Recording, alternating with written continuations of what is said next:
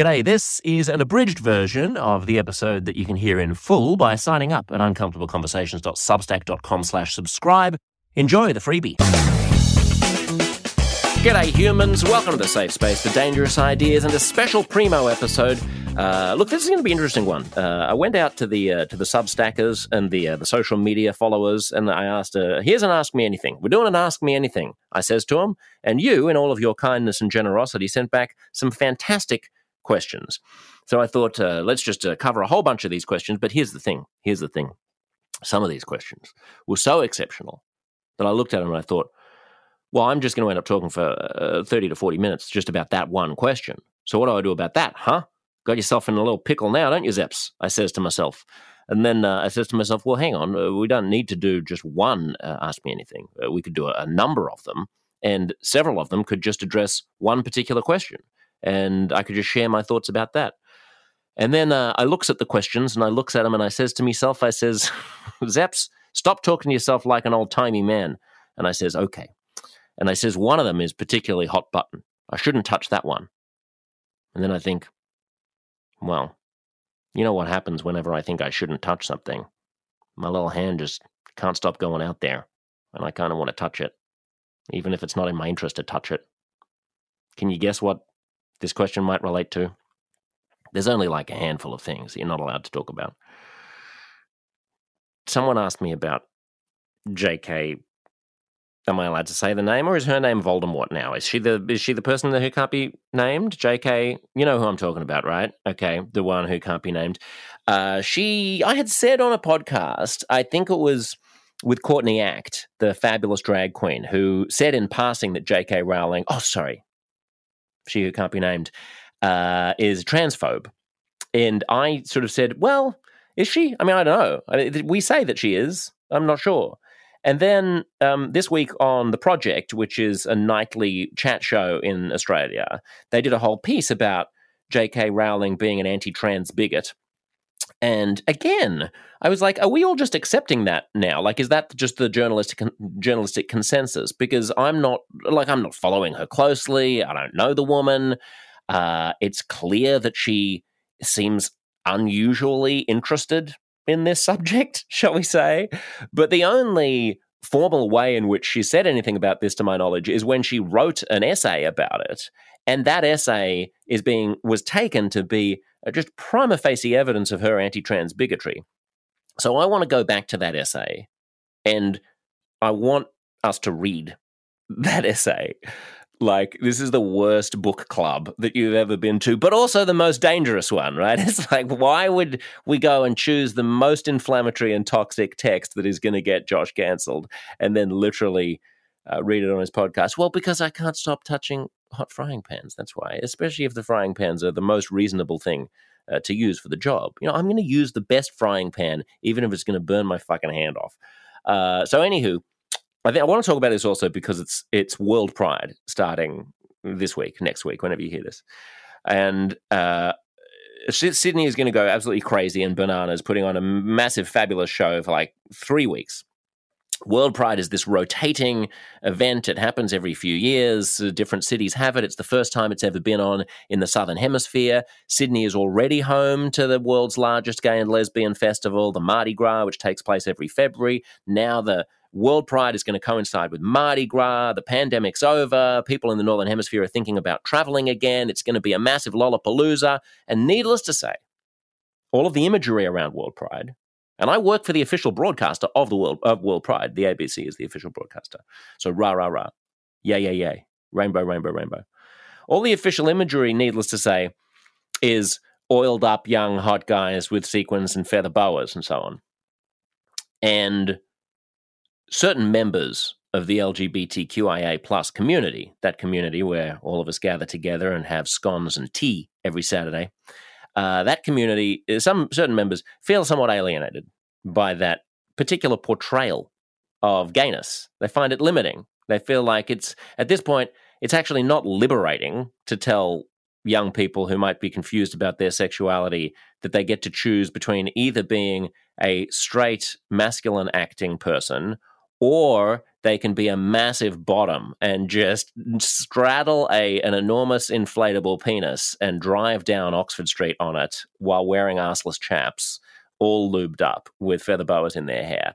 Like, is that binary helping in 2023? It definitely helped, I think, in 1969. It probably helped in 1975 to be like, we're here, we're queer, we're going to shock you. But at some point, it became more useful to say, we're here, we're queer, and we just want to blend into the background and get along. We want all the same things you do. We want to not be discriminated against at work. We want to be able to get the same access to housing without being discriminated against by landlords or mortgage lenders. We want to be able to get married. We want to be able to have families. We want to be able to visit our loved ones when they're dying in hospital without having to pretend that we're just their friends. We want to have the same inheritance rights. Like, it was quite a pragmatic and prosaic and mundane human rights request that yielded the greatest civil rights triumph probably in the history of the world, which is the change in attitudes towards gay people in the past generation. Now, how much does that have in common with the current plight of trans people and let me just clarify, I'm not speaking on behalf of anyone here. I'm not speaking on behalf of trans people, but I'm not even speaking on behalf of gay people. And I'm certainly not speaking on behalf of the ABC or World Pride. I'm speaking on behalf of Josh Zepps. It's my damn show, and I'll touch as many frying pans as I want. So this idea of there being a community, an LGBTQIA plus community, how much do I have in common with a trans woman of color from a poor background? Do I have more in common with her than I do with a privileged straight white male who has the same interests as me and grew up in the same neighborhood as me? So am I in the straight white male community, or am I in a bunch of communities that are overlapping? I mean, I understand that the LGBTQIA plus community is a constellation of different communities that are all stitched together. No one's so naive as to argue that the experience is the same for everybody in that quote-unquote community. But I'm not even sure that what is the commonality? The commonality is simply that we've all been through some experience of coming out, right? Well, pardon the French, but dudes who like fat chicks have been through some experience of coming out, in the sense that they have had to explain an unfashionable preference to their friends on the fourth or fifth round. I mean, Asian girls who are really into black dudes and only date black dudes have had to have some kind of a reckoning with coming out.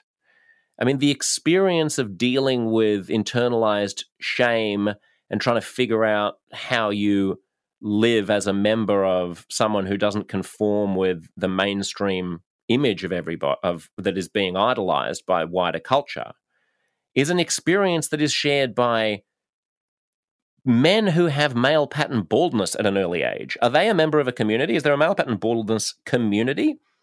Is there a people who sunburn too easily community? These are people who all share some kind of a traumatizing experience in their formative years. I mean, to some extent, they are a community, so I'm not poo-pooing the idea that there is some commonality that may be relevant when we're talking about, people who have what used to be regarded as deviant sexualities or genders.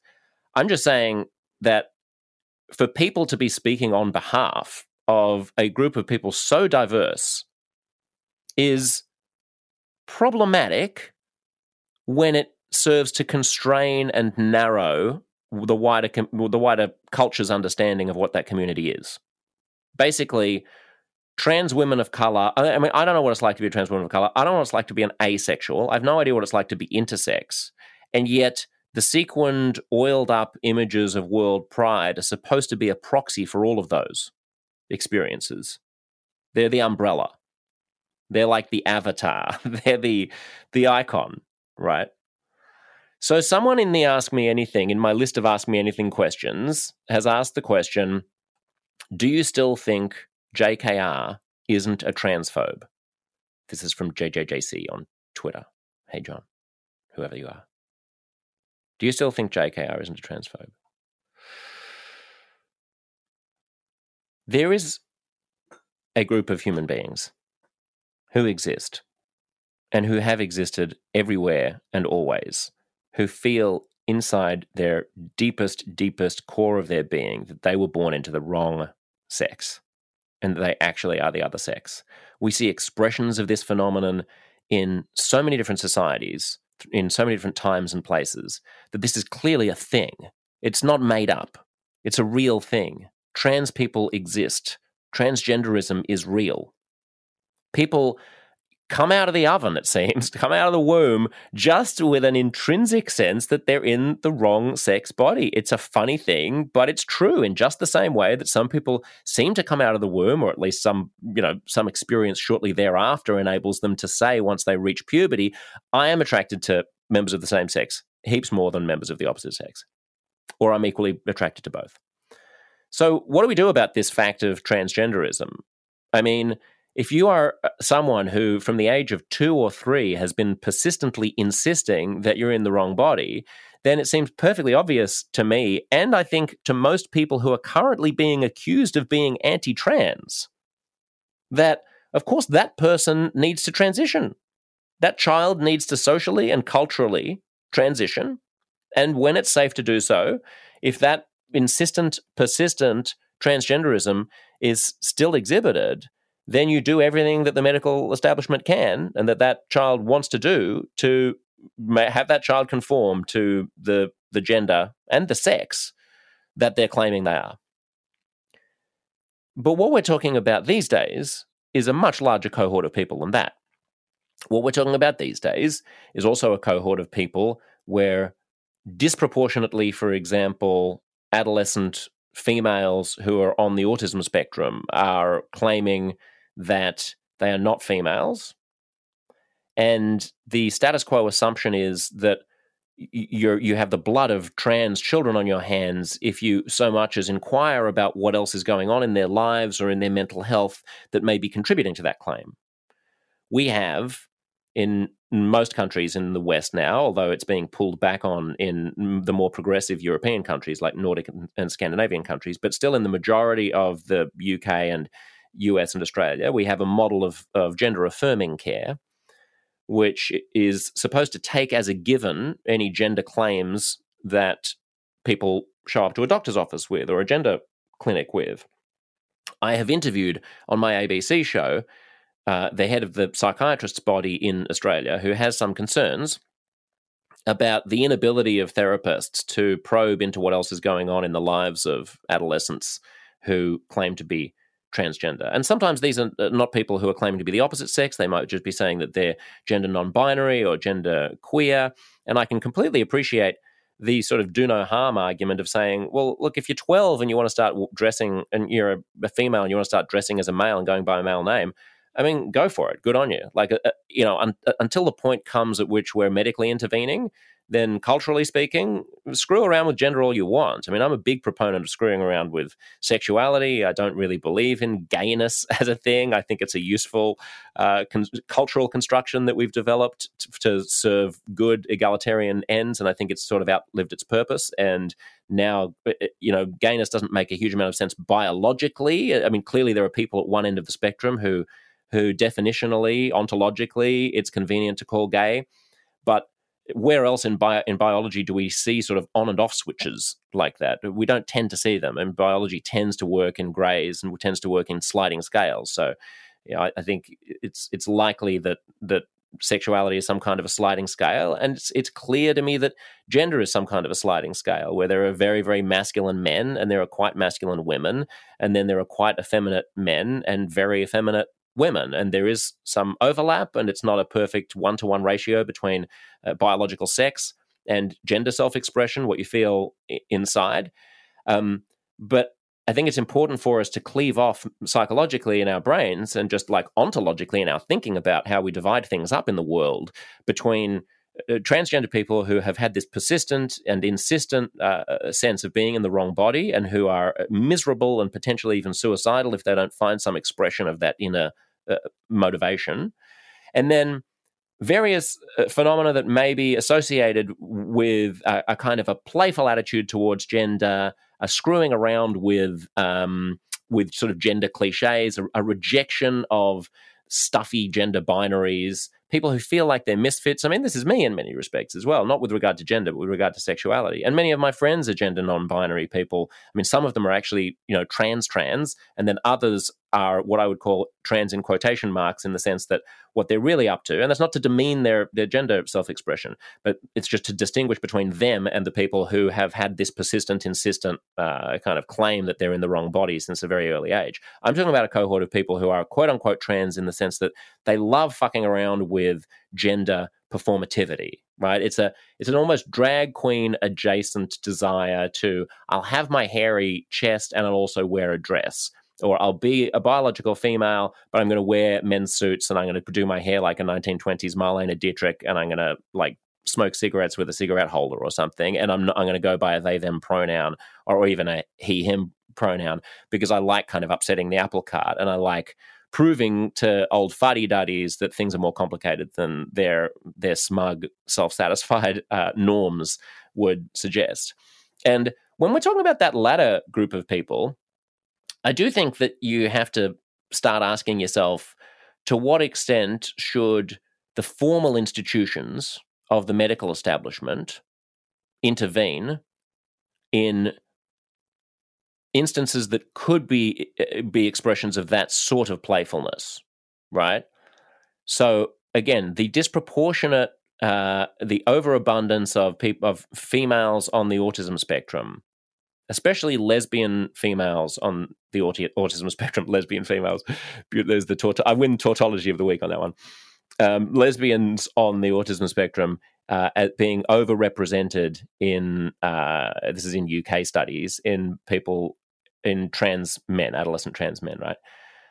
So here's a thought experiment for you. Imagine being an awkward, socially awkward, highly intelligent girl on the spectrum, struggling to conform with conventional sexist ideas about femininity that you've absorbed from wider culture and from your peers. Let's say you're 10 years old and you feel like an outcast and you're a bit teased at school and you're not one of the cool girls. You also are starting to have crushes on other girls, which just adds insult to injury because you don't want to be a hairy-legged dyke, right? So you've got this internalized homophobia against your own lesbian leanings. You've got this internalized sexism towards your inadequacy as a female when you're held up against the sexist standards of our patriarchal culture. And so you've got a couple of choices here, don't you? You can either own all of that in all of its messy complexity, or you can flip a switch and announce that you're actually the coolest minority around right now. That all of your awkwardness and your social inadequacies and your autism spectrum disorder and your lesbianism are not, fractured evidence of your brokenness as you had previously interpreted them to be and as the bullies had claimed. Probably not in so many words. They don't tend to talk that way in the schoolyard. Perhaps I'm a little bit highfalutin for them, but you know what I mean? Rather, you are actually the coolest person in school because you're a trans dude. I mean, does that explain every single 10-year-old girl who has announced that she's a trans boy? No. But does it explain none of them? Because that's the claim that most people want us to believe. That the explanation that I just gave explains none of the cases. Because that's what you'd have to believe that we should never interrogate what's going on in the lives of adolescents and ask about how else they're doing, because that would be gender non-affirming care. We would have the blood of trans children on our hands if we were to do so. We have to affirm the claim, the gender claim of all people, and get them into a system, onto a conveyor belt, so to speak, off which they will have to proactively jump if they don't want to end up on puberty blockers, hormone blockers, and ultimately in surgery. If that binary doesn't bother you, then either you're not being honest or you're not thinking straight. These are complicated issues. So as we embark on the fabulousness of World Pride, I just want to carve out a space for us to be extremely and enthusiastically supportive of everybody's vision of what will make their life as fulfilled as possible, whatever gender expression or sexuality expression that entails. And also, not so stupid and cowardly that we feel like we have to speak inside tribal boxes and produce segments like The Project did, because we're all so fucking enlightened, we're going to refuse to see what obvious common sense would tell us, which is that there are different categories of experience in the trans community, and to give them all the credence that we give to the quote-unquote true transgender experience, the old-fashioned, old-school, fundamentally biological experience, to take that kernel of truth that we have to be just and fair and compassionate to transgender people, and then explode that kernel of truth and smear it all over the experiences of every single young person who in this culture has been trained from a young age to think about gender as a spectrum and to disbelieve in biological sex. And for all of those claims to then essentially be accorded the umbrella right of the LGBTQIA plus movement, and to make this a human rights issue, such that, to ask questions about whether we should be teaching young people that there's no such thing as biological sex is the same as to defend gay conversion therapy or the illegality of gayness or to have opposed gay marriage. I just think we have to do better than that. We have to be more nuanced than that. Not just, for whom? For why? Why do we have to? For the people themselves who are going through these experiences. It doesn't serve the 10-year-old girl to not give her the care that she needs and to simply trust her intuitions that she's absorbed from her peers and her culture on questions this profound. I'll also just mention another elephant in the room in World Pride and in all expressions of pride about this community, which is that there is a conflict between gayness and transness that we don't talk about. There's an obvious conflict between lesbianism and the trans community. Lesbians and feminists have fought for a very long time to create spaces for themselves where they don't have to deal with dudes with dicks. Now, some people with dicks are no longer dudes.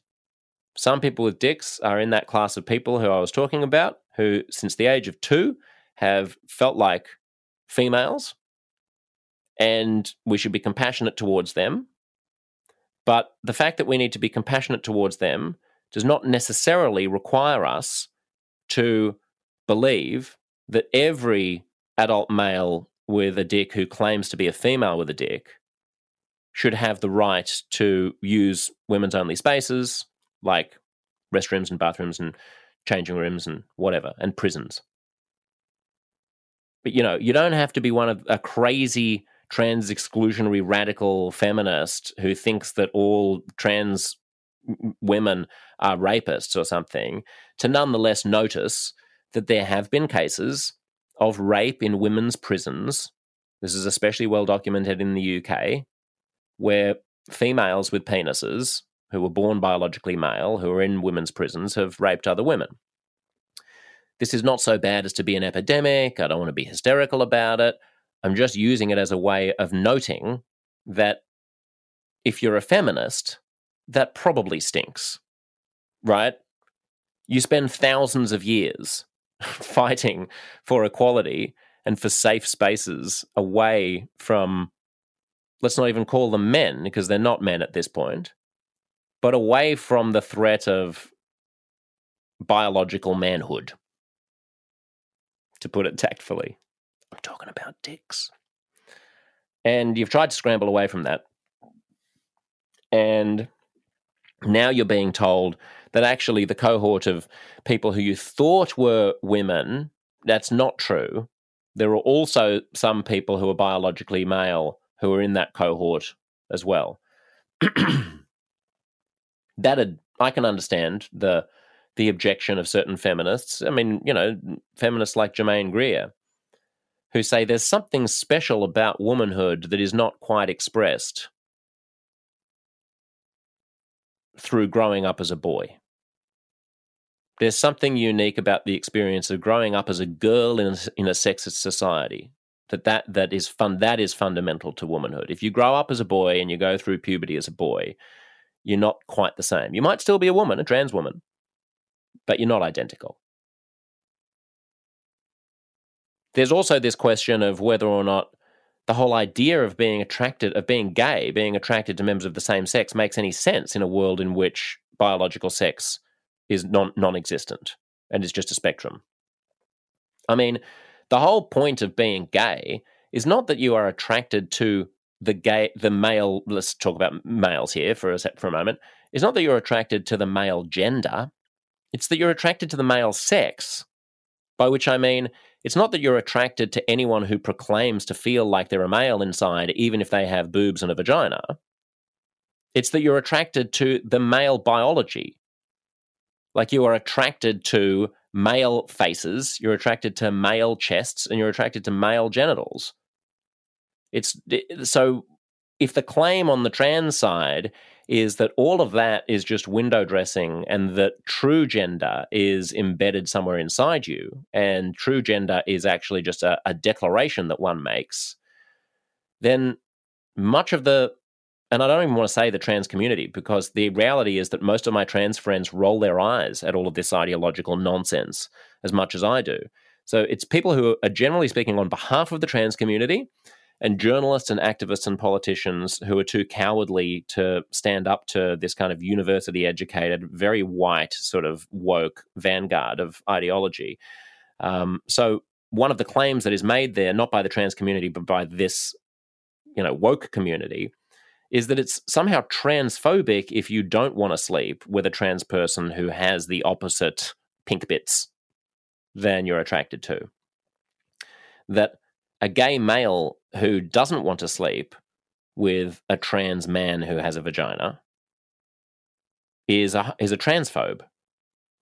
And that a lesbian who doesn't want to sleep with a woman with a penis is a transphobe. I mean, maybe you're not making the battle very easy to win if you're insisting on erasing, essentially, homosexuality as a category. And what then happens to LGBTQIA+, if the L and the G are basically illegitimate because of the T? This is all tricky stuff. And I do wish, I'd like to be optimistic that at an occasion like World Pride, we're going to have these sorts of conversations. There's a 3-day event, a human rights conference, which is going to be a big gab fest with lots of interesting people having panel discussions and so on. Do you think that you will hear there in any of the 3 days anything like what you've heard in the past 20 minutes here? And do you think the stuff that will be said there will be more honest, more cutting, more relevant than this drivel? Or is it likely to be people mouthing the same things that they know that you're supposed to say about how wonderful this community is and how much more we have to do, and how, we're all brothers and sisters in this struggle against homophobia and injustice, and that BIPOC and people of color are, central to this, and we're celebrating our diversity? There'll be none of it. Which brings me to J.K. Rowling. The question was, do I still think J.K.R. isn't a transphobe? She spends way too much time on this issue. You will notice that I don't. I spend about as much time on this issue as I think it deserves in the broader context of how much is going on in the world, which is, it should probably occupy maybe like 3 to 5% of all of our consciousness, because it's an important question for women's rights and for feminism and for trans rights and for queer rights and for the existence of the community. People who spend 90% of their output on this issue, I just think there's something suspect about. But what I think that is Twitter brain. There is a derangement that comes from the algorithm that drives people to more and more unseemly, bitter, and extreme expressions of what were previously reasonable beliefs. And I fear that J.K. Rowling has gone down that path. I haven't looked closely at her Twitter feed, but just because I still follow her for some reason from the past, I occasionally see her tweets. And my, oh my, there's nothing wrong with them, I don't think. I've never seen anything that's highly objectionable. But if you're that focused on this issue, then yeah, I think you've got your priorities out of whack. So I think she's not doing herself any favors. And I think